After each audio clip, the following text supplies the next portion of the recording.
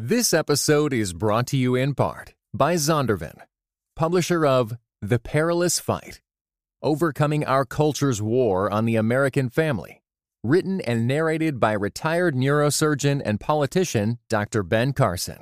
Available now everywhere you get audiobooks. To be a Negro in this country and to be relatively conscious is to be in a rage almost all the time. This is Pass the Mic.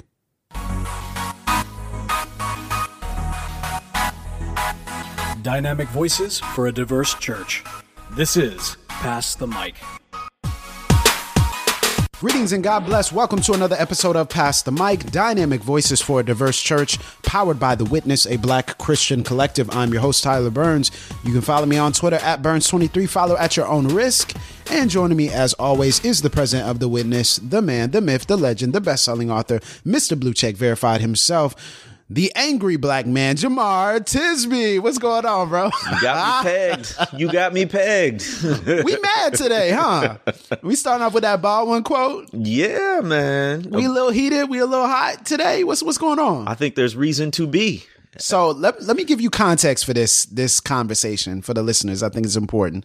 So we were in H-Town recently, right? We were in Houston. And some of you guys may have heard at the AMA, we had this conversation with one of the attendees who had mentioned this idea of bitterness and resentment kind of growing towards white people as he kind of dives deeper in. And, you know, how do I deal with that? How do I manage it? And it was kind of almost from the standpoint of how do I maintain being a Christian and loving my neighbor and loving, frankly, my oppressor, while also diving deep into personhood. And I thought it was such a great question. Shout out to Anthony for that question. It was a really, really good question, and it helped us to kind of work through some things. And so we were like, man, why don't we make this a full episode? Because I think it's really important for us to dive in. And I think a lot of people would identify with Anthony's sentiment. So overall, he situated the question in Issa Rae's comment at the award show when she said, "I'm rooting for everybody black." And then he said that someone summarized that by saying, it's not that we hate y'all, it's that we love us. Right. And he's like, but no, I feel like I hate them. So, and I appreciated him being real. And I think we don't talk about that enough. And we don't talk about how we handle our emotions in the midst of all this. And I think we both can actually say that there's been anger, there's been frustration, there's even been bitterness at times, a resentment. So I think we should talk about this, Jemar. I know we mentioned some things in the AMA, but let's expand it a little bit. Are you angry? You mad? So, unpopular opinion, I think... No, you got to answer my question before you give your... Are you mad? That's the unpopular opinion. Okay, bad. I'm mad and I'm okay with it to an extent. Okay. Right? So what's making you mad? Like, let's dive into this, yo. Lean back on the couch, Jemar. Lean back on the couch. So how does that make you feel? In the therapist's office with Tyler Burns. Okay. So it may be a surprise to listeners to know that I am a student of history. And when I read history, the racism makes me mad. Let me give you an example. Most people haven't heard of this man named Clyde Kennard. Brilliant intellectually, was born in southern Mississippi, enrolled at the University of Chicago, was on his way toward a degree. His mom gets sick back in Mississippi. He leaves the university to go back home and take care of his mom and help the family. He tries to enroll in what is now the University of Southern Mississippi. They reject him because they're segregationist. He keeps trying. The white powers that be basically decides this guy is a problem. How do we get rid of him? They plant a bag of chicken feed in his car and say he stole it. Wow. They sent him to Parchman Farm, which is literally a plantation and a labor camp for convict leasing. And so they go and they work him and they work him and they work him. In the midst of this, he gets sick with cancer. Oh my goodness. He tells them, hey, I'm not feeling well. They won't let him see a doctor, and they certainly won't let him take a break.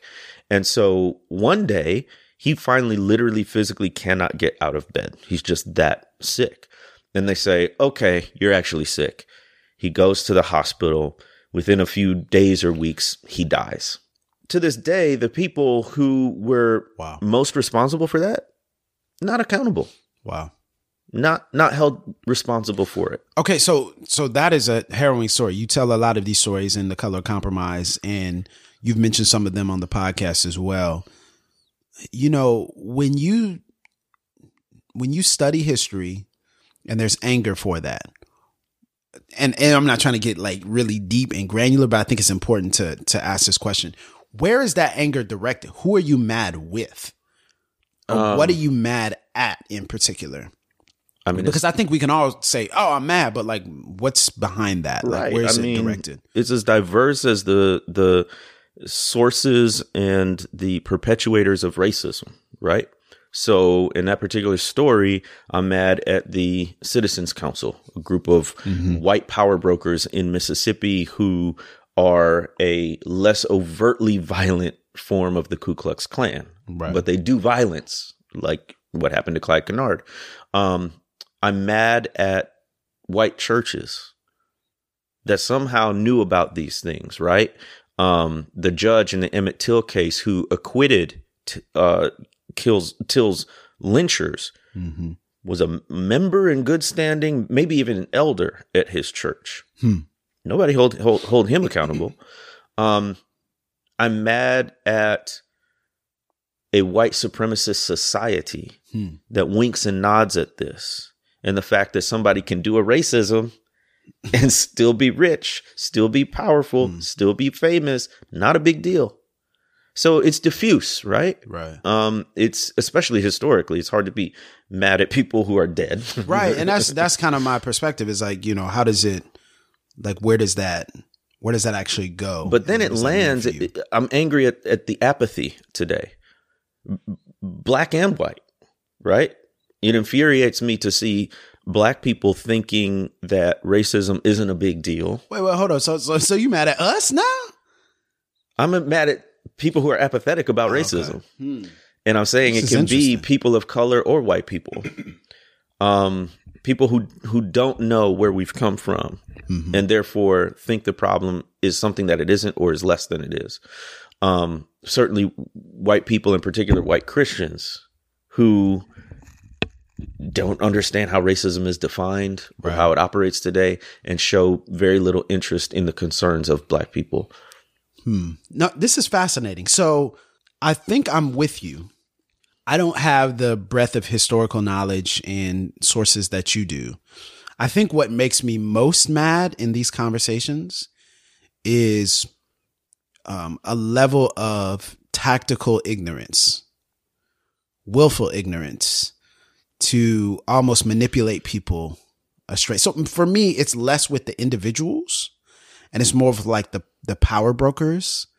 So it's more with the pastors, the tastemakers, the gatekeepers, the theologians, the people who are exerting mass influence and who are kind of pushing people away or making people feel guilty about feeling things that I think are very Christian, very loving, very caring. And I think, you know, kind of the second layer of that would be most mad at people I'm in relationship with that don't seem to get it or seem to buy into a narrative about me or what I do and suspend years of relationship in order to say I'm wrong when I know they ain't done the work. Yeah, that's like a real big problem for me. I think the first time I felt it was probably Duck Dynasty, the whole Duck Dynasty situation, right? Where I think it was Phil Robertson. Yeah. He said, you know, he only saw happy blacks. And I just put something up like, you know, I mean, yeah, we talking about this and that, or I feel like there was something that people were talking about. And I'm like, man, but this whole happy blacks situation, it's a problem.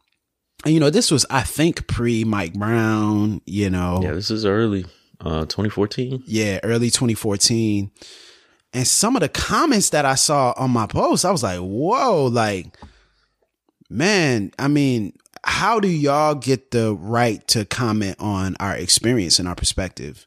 Like, how do y'all get the right to wade in and then tell us what you agree and disagree with?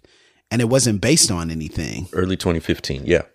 Yeah. So this is right after Mike Brown. So, man, I mean, you know, people don't even, they don't even know what they're talking about. They don't even know the categories that they're operating from, but they're just like, strong and wrong. And so I think I felt it then because people kind of circled around Phil Robertson. And I was like, wait a minute. But you know me. Like, you don't know this dude. Like, this dude is just some random reality TV show star. But you know me. I mean, we're in a relationship. So I think those were two instances that were very frustrating for me. But what keeps you mad, I guess, right? Like, yes. So like, where do you go with that anger long term? Because for me, I kind of modulated. So I modulate my expectations. Mm-hmm. So if you're white in a relationship with me or friendship with me, frankly, I mean, just being very honest, like, white people are gonna white, like, so I mean, we would say, oh, I can't believe someone said this. I'm like, well, he's a white. Like, I don't know what to tell you. Like, I mean, I'm just modulating my expectations to know that I'm not going to expect anything from you. And if you do something, it's like, oh, okay, wow, well, that's good. I don't expect it to last. So I think that's kind of another form of like avoidance and resentment because now you're importing that expectation on people who may or may not, come around. But what keeps you mad? Yeah. Well, the historian in me wants to get this right. December 2013 is when it happened, but people are still writing about it in 2015. Okay. Yeah. Okay. Bad. Anyway. Because I thought it was pre-Mike Brown because I know it wasn't really, hitting the fan yet. That's right. So honestly, man, I don't feel mad all the time. I think when I really stop to think about racism, yes, it makes me mad. Right. But believe it or not, I'm not always thinking about racism. I'm trying to live my life, right? Sometimes racism gets in the way of that, for sure. But I'm also thankful for community, close friends, family, who I trust, with whom race is not always the most salient issue. Right. Like, so in those moments, I ain't thinking about it and I ain't mad, right? And I think there are ways to creatively channel your anger. Right. Look, we'll get into that. I'm like, man, I don't think I can maintain a perpetual state of anger. No, like it'll burn you up. When James Baldwin was talking about this, we read the Baldwin quote kind of at the top. To be a Negro in this country, relatively conscious, being a, constant state of rage all the time. For me, I feel like that's so counterintuitive and counterproductive that I feel at times like I'm giving them power. And, I think this is part of perhaps my trauma avoidance. Like there's a part of me that says I probably should dive into that a little bit more and let that anger come and then enter in and press into it. Because I sense people, like even what you said, this whole idea of, man, I'm angry. I am. And I'm letting you know I'm angry. And I'm like, man, what good is that going to do? And it's like, well, that's what you actually feel at the time. So don't edit that in the moment. Right. Don't mute that, but actually press into why and dive deeper into that so that you can get healed from that. And that could actually be a moment of personal growth. But I'm just thinking about all the things that have made me angry and mad. And I think most of it kind of roots itself in betrayal. Yes. That Black anger is a lot about betrayal and a lot about helplessness. So there's betrayal and then there's helplessness because I can't do anything about what I see. Mm-hmm. Like I can't actually go and change it. Like there's no way for me to interrupt the system. Yep. And I can boycott and I can march and I can, hold up picket signs and I can do all this. But the reality is I can't actually stop the murder from happening. I can't actually stop the act of brutality. And it frustrates me that there's a sense of helplessness. And so I think a lot of us feel this helplessness, but also this betrayal. Like, man, the people who we think are safe are not. Yeah, that's the huge. People who we think we have friendship with, they're not really our friends. They're turncoats in the end. Those are two for me. Would you say it's the same for you? Or would you say it's just the like Black Death or Black Terror, like those types of things? I resonate a lot with that. And you said a whole lot that we need to unpack and process. So one of the things is you were saying, don't edit your anger. And I think that is so crucial because in the Christian frame, in practice and in discipleship, we have basically these categories of positive and negative emotions, right? Like, so joy is positive.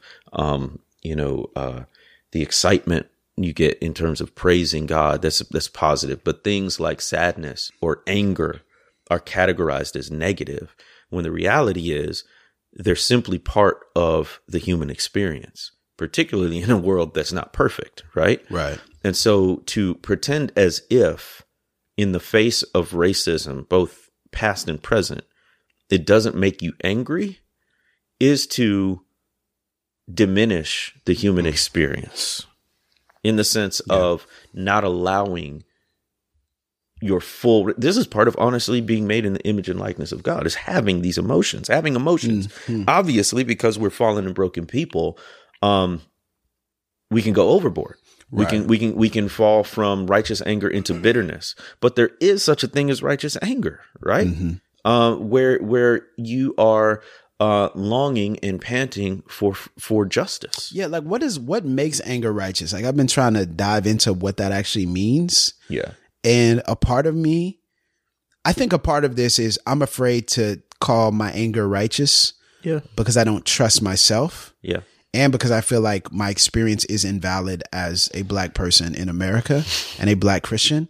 So I think the roots of it are, well, I don't feel like I have a right to be angry about this or to call it righteous anger because, I mean, who am I? Yeah. And my experience. And so I think it's like years of conditioning within the evangelical environment, yes. which would tell us that our experience overall is invalid. And then it would seek to edit the experience for us. Yeah. Almost like, man, have you seen that movie Minority Report? Yes. So the movie Minority Report, when they're basically, it's the invention of pre-crime. It's like a Tom Cruise movie. And so what they do is they have these three, aliens or, people who can like predict a crime occurring before it happens, specifically like a murder. Right. Mm-hmm. And so, they kind of, have this moment where they kind of wake up and they're cerebral. And so then the ball rolls down the hill or ball rolls down the chute and they can like see it like, oh, this person is going to be murdered and this person is going to commit the murder. Mm-hmm. And then what they're doing is they're like going in the lab and they like alter like the slides. Yeah. The video. Yeah. The video slides of like what actually happened and what somebody is thinking. And I feel like that's how white Christians like do with us. Like they go in and they're like, wait a second. Oh, nope. Take this out. Yes. And it's like this form of manipulative control. They flip it on you, like and flip it and make it seem like, oh, well, you don't really believe this, do you? Yes. Yeah. You don't really believe that, do you? And I think that sort of betrayal is the height of it. And that's the height of where I think our anger should come from, which is when someone is trying to invade our experience. Right. And isn't that's the tale of whiteness in whiteness as a construct, right? Large. It's like invasion and conquest. So we're going to not just invade and conquest your lands and your cities, your body and your bodies, but also your mind and your experience too. Absolutely. And then to deem it invalid, then to alter history, to rewrite the record. Yeah. What happened to you isn't wrong or isn't that bad. And you definitely shouldn't be angry about it, right? That goes against reconciliation. Mm-hmm. And so I think for me, for a long time, I had been guilted into not feeling angry. Yeah. Yeah. I had been guilted into saying that I forgave and forgot, which is a way of saying peace when there is no peace. Right. When the offense is outrageous. Mm-hmm. These offenses are outrageous. That Black people get murdered by the people supposed to serve and protect them so frequently. Right. That where you are born in terms of your zip code can determine the quality of your life in so many ways. Yeah. These things are outrageous and these aren't historical, right? They're not 50, 60, 100 years ago. This is happening right now. And then to be somehow guilt tripped into saying, well, if you're mad about that, then you're being sinful.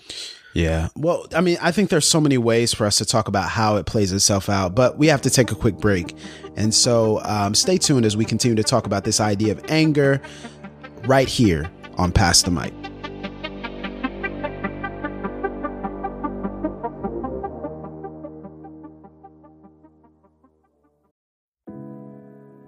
This episode is brought to you in part by Pittsburgh Theological Seminary. Pittsburgh Theological Seminary students are grounded in faith and formed in community.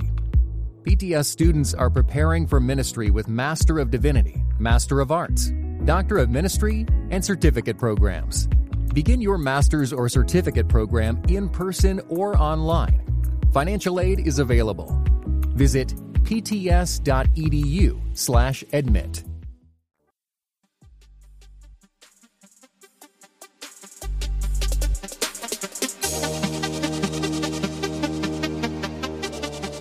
So we're back here on Pastor Mike talking about anger and betrayal, and you wanted, I think, to talk a little bit more about this idea of betrayal as well. I think that's where you were headed in your flow of thought before we cut you off. Right. So number one, I think one of the things that's helped me process my anger is allowing myself to feel anger and not be guilted into some sort of denial of that particular emotion.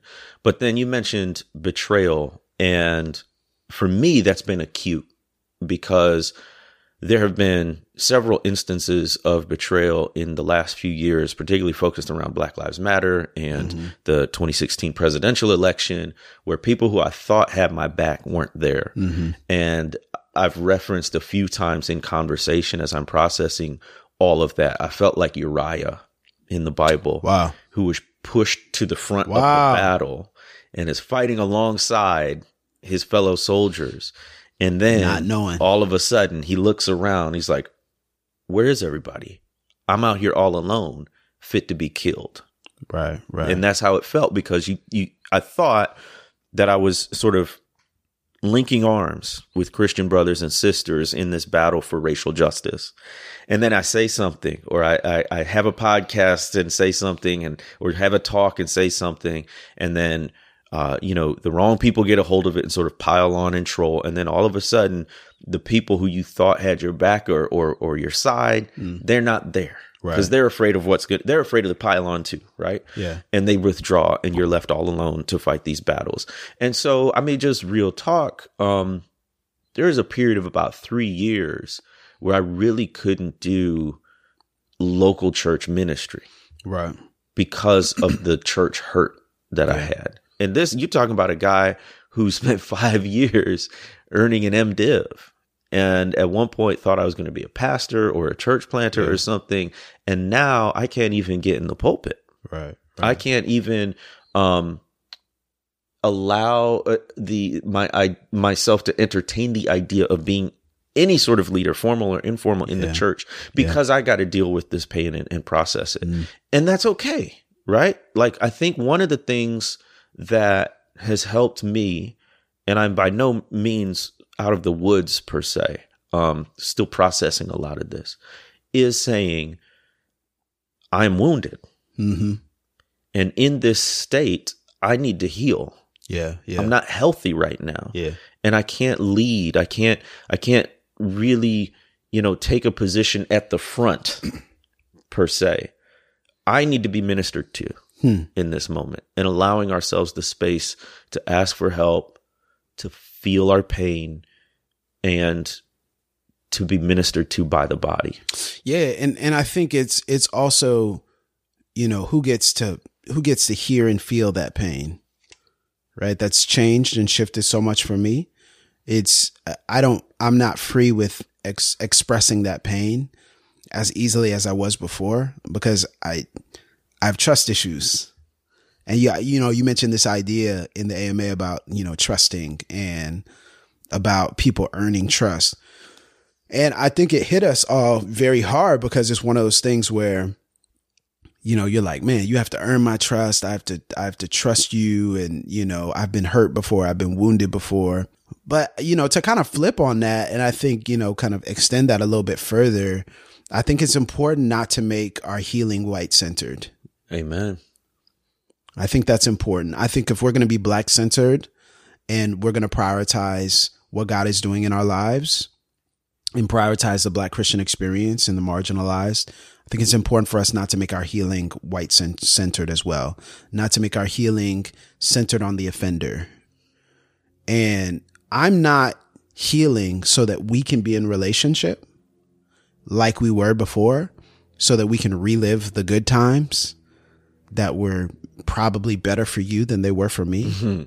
Real talk. I'm healing for me, not for you. And I think that's an important thing for us to take a step back on. There's a level of guilt that pushes us towards healing for the sake of the offender. And I want to make sure that my forgiveness is directed properly and that my bitterness and resentment is dealt with, but that I'm not healing out of a motivation to get you back. I'm healing out of a motivation to get me back and to grow through this. That's good. And even our healing can be misdirected. Even how we address our woundedness can be wrong. You know, why am I getting, it's this whole kind of thing where people say, especially in relationships, they talk about relationships. They're like, if you're wanting to find the right person, you need to be the right person. And I get the mentality, right? But the problem is you're trying to better yourself for something. You're trying to better yourself for something that may or may not come. You're trying to better yourself for someone else. It's still the same motivation. Well, I'm gonna be the right person, then the person gonna see me. Right. It's no, flourish for yourself. Yep. Flourish because that's how God created you. Man, we need to teach people how to flourish, not how to become, more attractive prospects for dating and marriage. That's right. Yep. And so in the same way, I think like our healing can be misdirected to where we start asking ourselves, what is this person going to think? And, I need to get healed. Now I see Black people all the time in mixed company, not sit in where they are. Yeah. Yeah. And not that you have to overshare, but just be like, man, I'm not there right now. I think what I'm gleaning from this part of the conversation is that dealing with racial trauma, and that's what I would call it, a trauma, is a process. And anger is part of that process. Right. But I don't think it's a stop though. That's why it's a process. Yeah. But I don't really think it's like, and I think when people think of the process as steps, right? The stages of grief or something like that. When I actually think there's some things that are undercurrents throughout the entirety of it. I think anger is going to be an undercurrent. And so I don't want people to get this idea that, well, I used to be angry and one day I won't be. One day I won't be angry no more. Right. And it's like, no, that's probably not how it's going to work. And especially due to the climate that we're in, it's kind of the blessing and the curse to be conscious now. It's the blessing and the curse to see. And you almost wish you didn't have that sight and that knowledge and that ability to understand, because now you can't unsee it. Right. And so it's just going to constantly be brought up to you. Right. So I think it goes back to the quote, right, is to be in a state of nearly constant rage, because there is this undercurrent of racism happening all the time. But I also think we get re-traumatized. Right. So we experience a trauma in a particular relationship or situation, and then we undergo, hopefully, a process of incorporating that experience into who we are, right? Mm-hmm. And that, like a scar, is always going to be there, but the open wound is healed. Right, right. But then you get re-traumatized. So it's not like these racial traumas happen once in your life.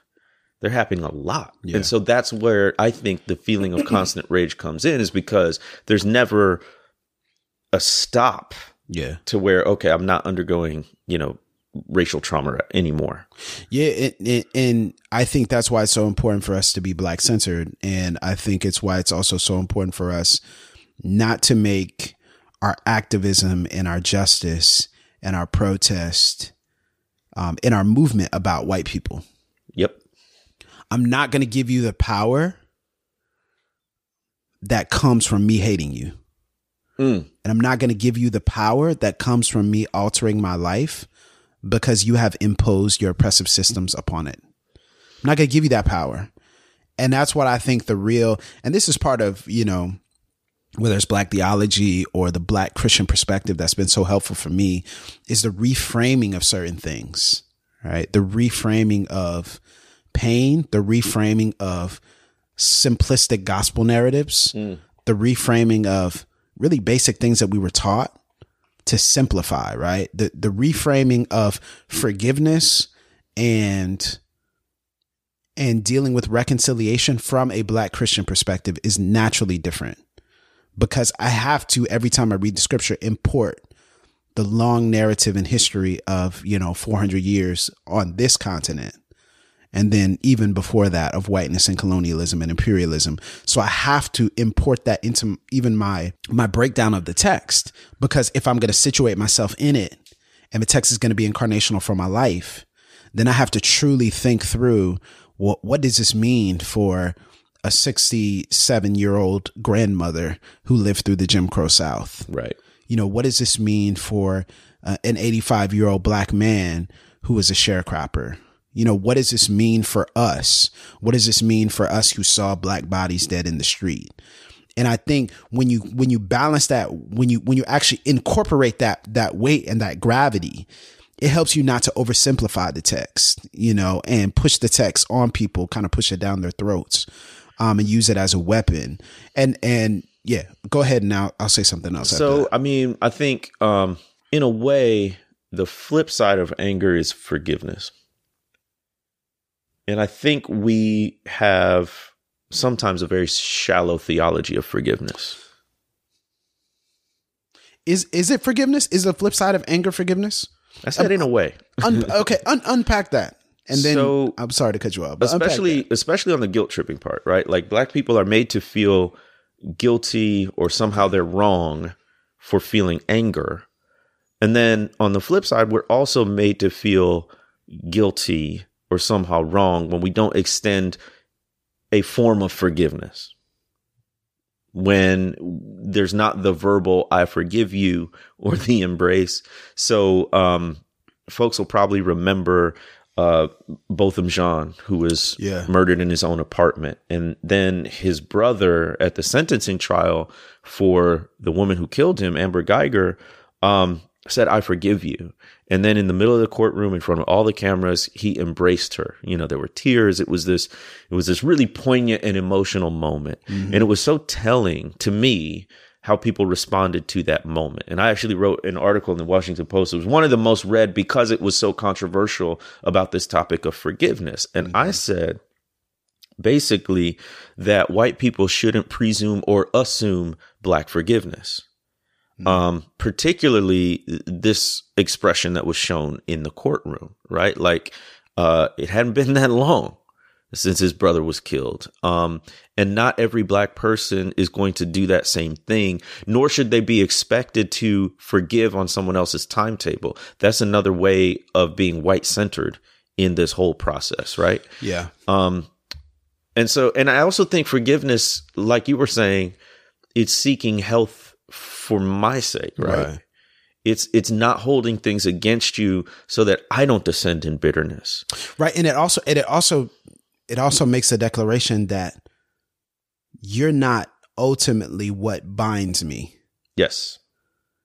And I think that's also something. So you disarm someone by showing them they don't have as much power as they think. Yep. So you're not going to have the power for me to direct my healing towards you. Yes. Why? Because you're not the thing that ultimately binds me. And we wrestle not against flesh and blood, are not the thing that is ultimately exerting the betrayal. Yeah. But it is the spirit of white supremacy. It is the demonic spirit that has power over me and you. And so I am going to resist the spiritual wickedness. I'm going to resist the stronghold. I'm not resisting and fighting you in the flesh. I'm warring in the spirit against the stronghold, which is why I don't ascribe power to you that you don't have.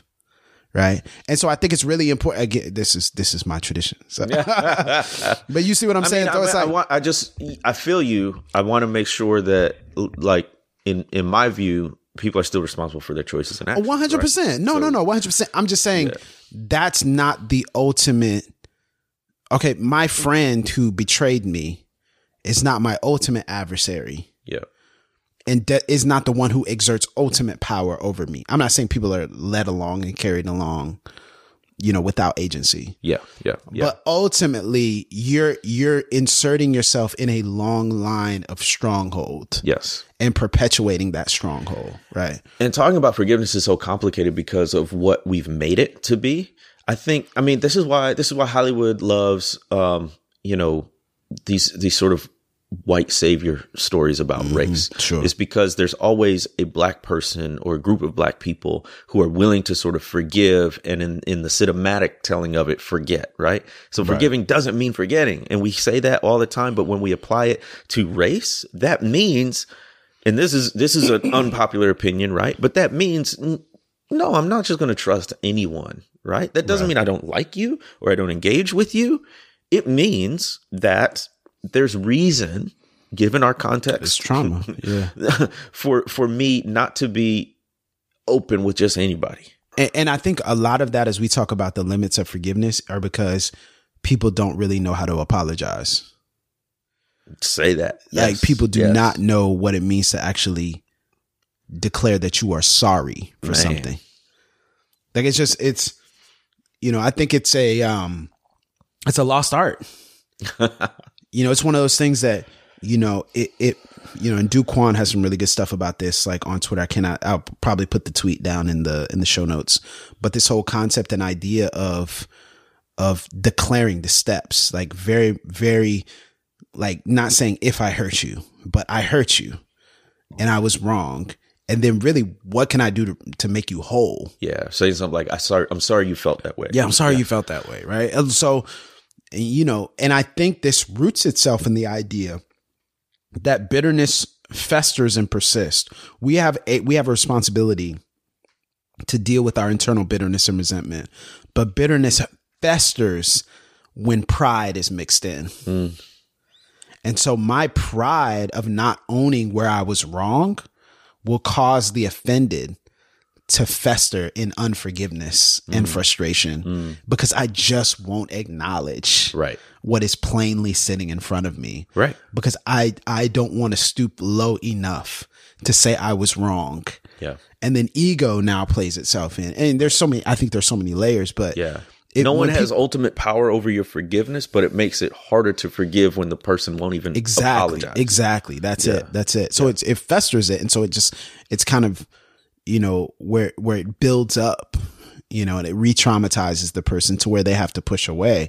But I think we have to learn how to take responsibility well. I think we have to learn how to take, how to apologize rightly. And I think, as a pastor, I'm always thinking about this emotional health.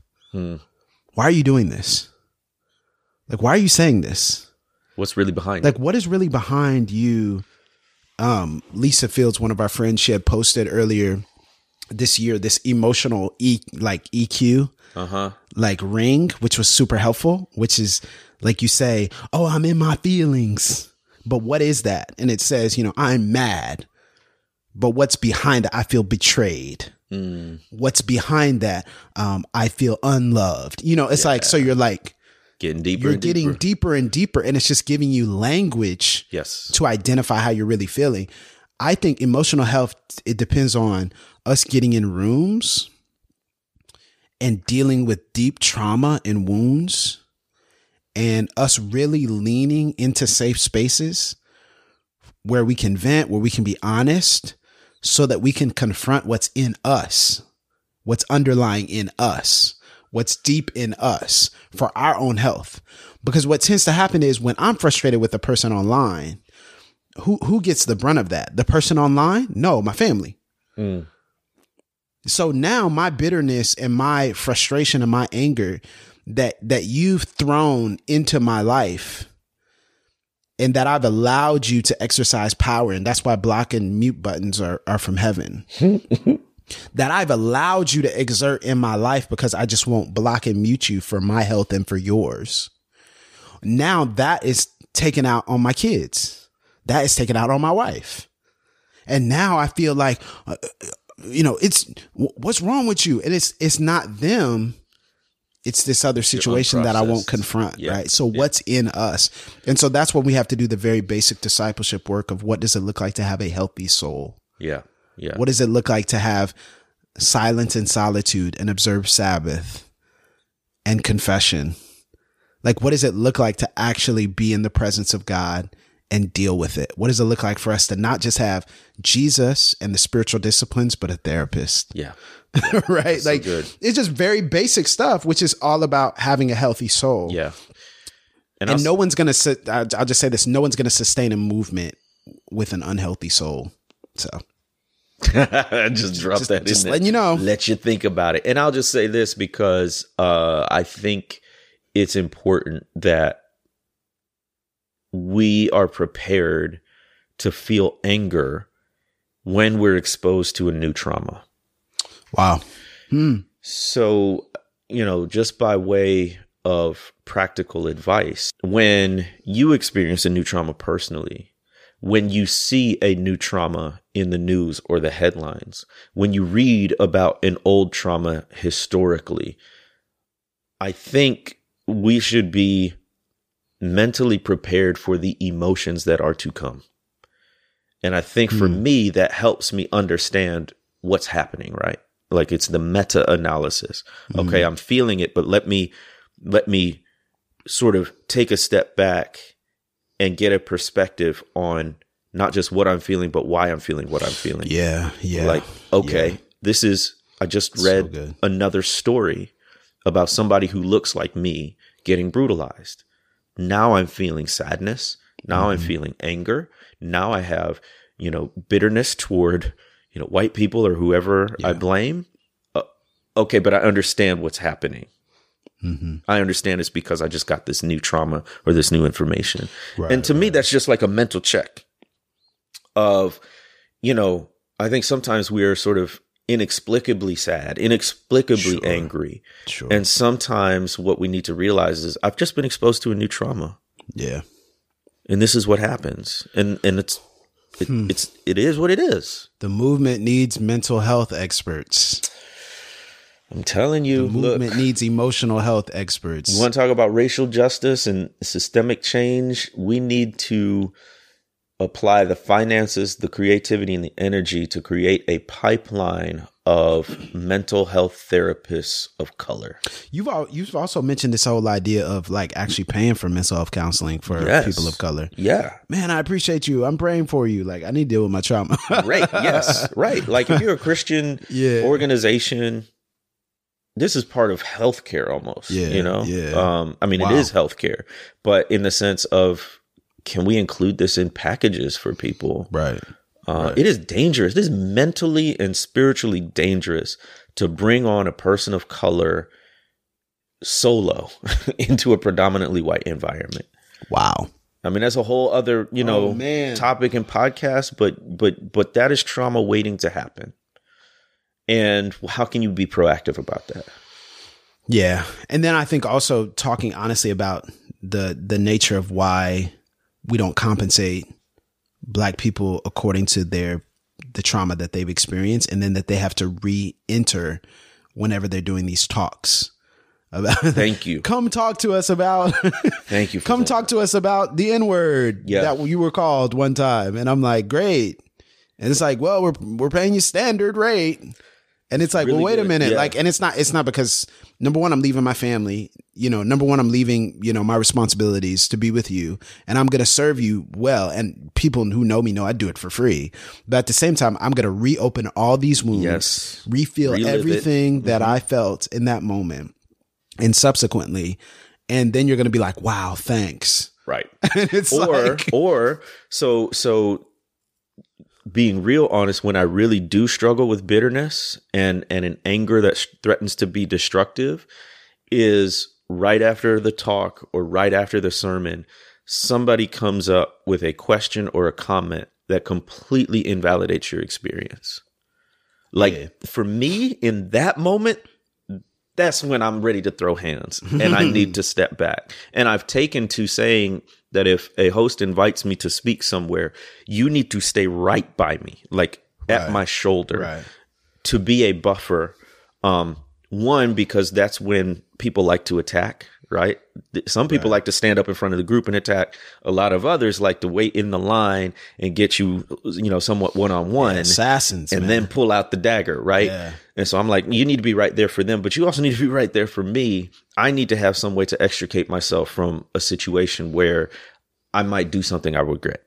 Yeah. Or I mean, it just adds, you're vulnerable. Like, big time. You're empty, and then you're out there, and then right after it, someone starts to stab you, you know, metaphorically. Like I just gave all my all to you, exposed myself and my experience and my pain and my trauma to you. And now, Ben Shapiro says, it's like, wait a minute, what? Oh, is society actually still racist, or is this just a matter of laziness and personal responsibility? Yeah. So anyway, we've heard it all. We've heard it all. People, you know, and that's something we should establish too. If anybody's like hate listening to the podcast, we've heard your objection. So I just want to tell you, you're not going to get us in a moment where we haven't heard something. It's like, well, read this article from so and so. We've read a version of that article before.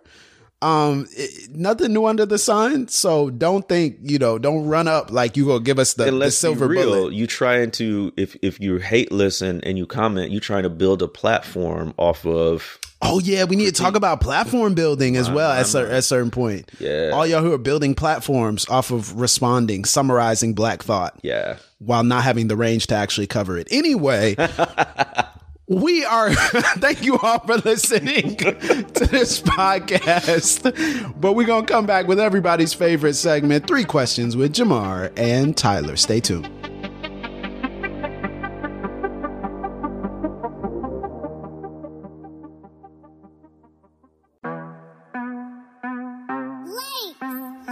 Hey everybody, this is Tyler. Listen, Pass the Mic would not be here. We would not be who we are if not for the support of each one of you, our listeners. So we thank you, we appreciate you, but we also want to offer each of you the chance to help this show to keep going and growing by heading over to iTunes right now and writing us a review for this podcast. Just saying a few words of how this show is encouraging or inspiring you, it helps PTM greatly. And it doesn't cost you a dime to do it. Now, that being said, if you do have the funds to support the show, at any time, we encourage you to head over to patreon.com/passthemic to learn more about how your dollars can help fuel the growth of this podcast. Again, that's patreon.com/passthemic.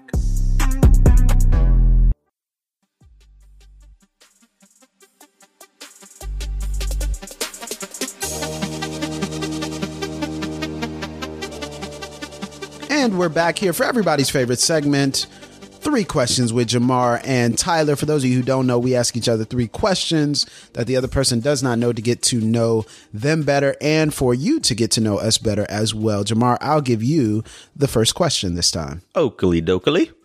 What is the most edge of your seat sporting event you've ever seen? The most edge of my seat, like what, that I've seen live? No, it could be on a show. TV. Oh, like on TV? Yeah. Whew, man, that's tough. That's like impossible because I'm just such a sports watcher. I don't know if I could really, I don't know if I could even really pick one. I would say definitely, definitely 2001 Rams Patriots Super Bowl. Wow. I was a huge Rams fan. Okay. And the Patriots upset them. And the Rams were heavily favored. And that was Tom Brady's first Super Bowl. And it was like the Rams had come back and scored to tie the game in the 4th quarter. And I think it was Ricky Prohl had caught a touchdown pass. And then everybody thought that the Patriots were going to play for overtime.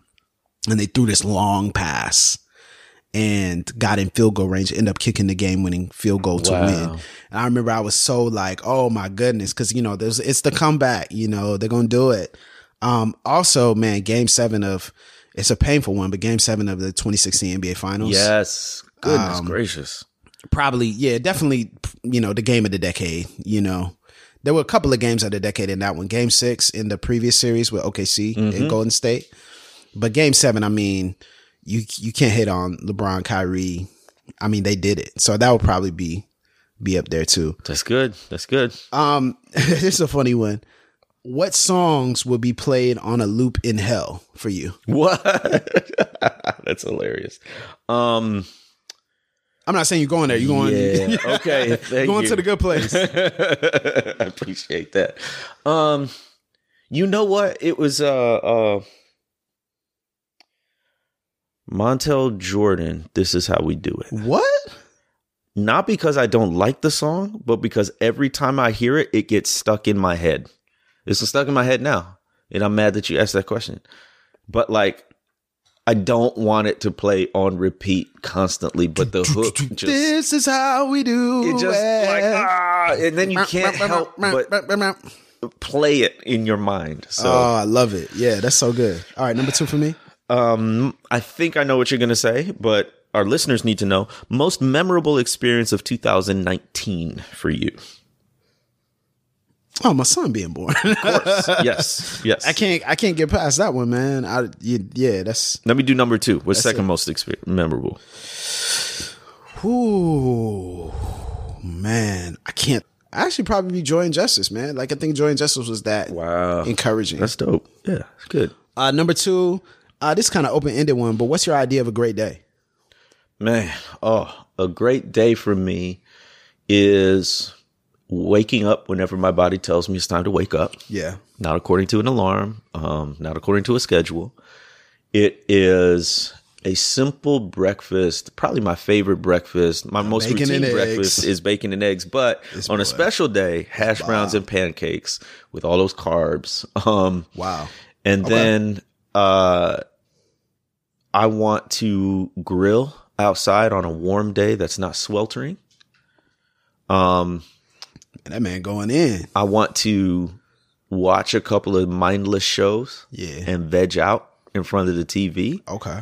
I want to play with my kid, jump on a trampoline or something outside, something active. Yeah. I want to put the kid to bed and have like an hour with my wife where we're just doing whatever, just chilling, talking.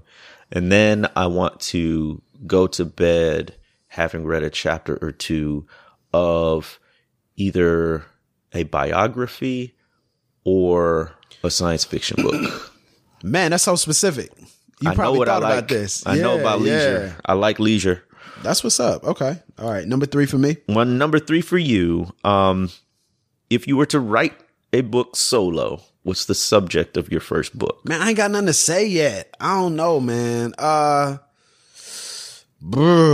Man, people are asking me this because now they want me to write something. Yup. Well, when you say you don't have anything to say yet, there's probably a topic you're thinking, I need more time or more experience. But what's that topic? Well, so I have thought about writing like a urban youth ministry book. I've thought about writing that. The Toward a Prophetic Youth Ministry by Fernando Arzola was really formative and inspirational for me. And it helped me kind of demystify what youth ministry can look like in a Black church context. I actually talked about this at LDR a few years back. Yeah, you did. You can download the talk. I think so, yeah. But, prophetic encouragement, that type of thing. But really would have something to do with, it would actually like the book I really want to write. All right, speak on it. It's kind of like the What Doesn't Kill You Makes You Blacker type book. The Damon Young style. Yep. Like a collection of essays and a collection of reflections. I think I would really enjoy. And, obviously anything related to Black church, Black preaching, I think. Being a son of the Black church and being a son of a Black preacher, I think would be a really interesting take. But I don't know if anybody wants to read Black preacher's kid. Yeah. Yeah, like I would probably, I'll probably write that. But I mean, right now my philosophy on writing a book is, well, for myself, I should say, my philosophy on writing a book is I should write a book when there's one subject and topic I can't stop thinking about. Yeah. Yep. Like when I can't stop thinking about it and when it like literally overcomes me to where I can't not write this book. Yep. That's when I need to write a book. And that's why I say I don't have anything yet. It's good. Cause I'm just thinking about all these other things. Okay. Last one for you. What's the silliest thing that you're pretty good at? Oh, snap. Silliest thing I'm pretty good at. The first thing I thought was snapping. Yeah, you're a pretty good snapper though, like low key. It's silly. I used to be a dope dancer. I don't know that that's silly. And I'm not good anymore. But I used to be. Like clear the dance floor good. What do you mean? Like, okay, like improvised breaking? Club dancing. Yes. Wow. Back in the day, I used to go to the club, not to drink, flirt. It was to dance. And I would always have a partner, different phases, different people. but we would always be able to like clear the dance floor and people form a circle around you and just watch you dance because it was that good. Okay. We could shut it down. It down. I need for somebody. Some of y'all got some footage out there. Yeah, my last dance story is an infamous one. But I may not get to the ears on the mic. Oh, I love it. Well, thank you all so much for tuning in. We really enjoyed this episode. You can follow us at _Pastor Mike, at The Witness BCC, at Burns23, at Jamar Tisby. We will see you next time right here on Pass the Mic.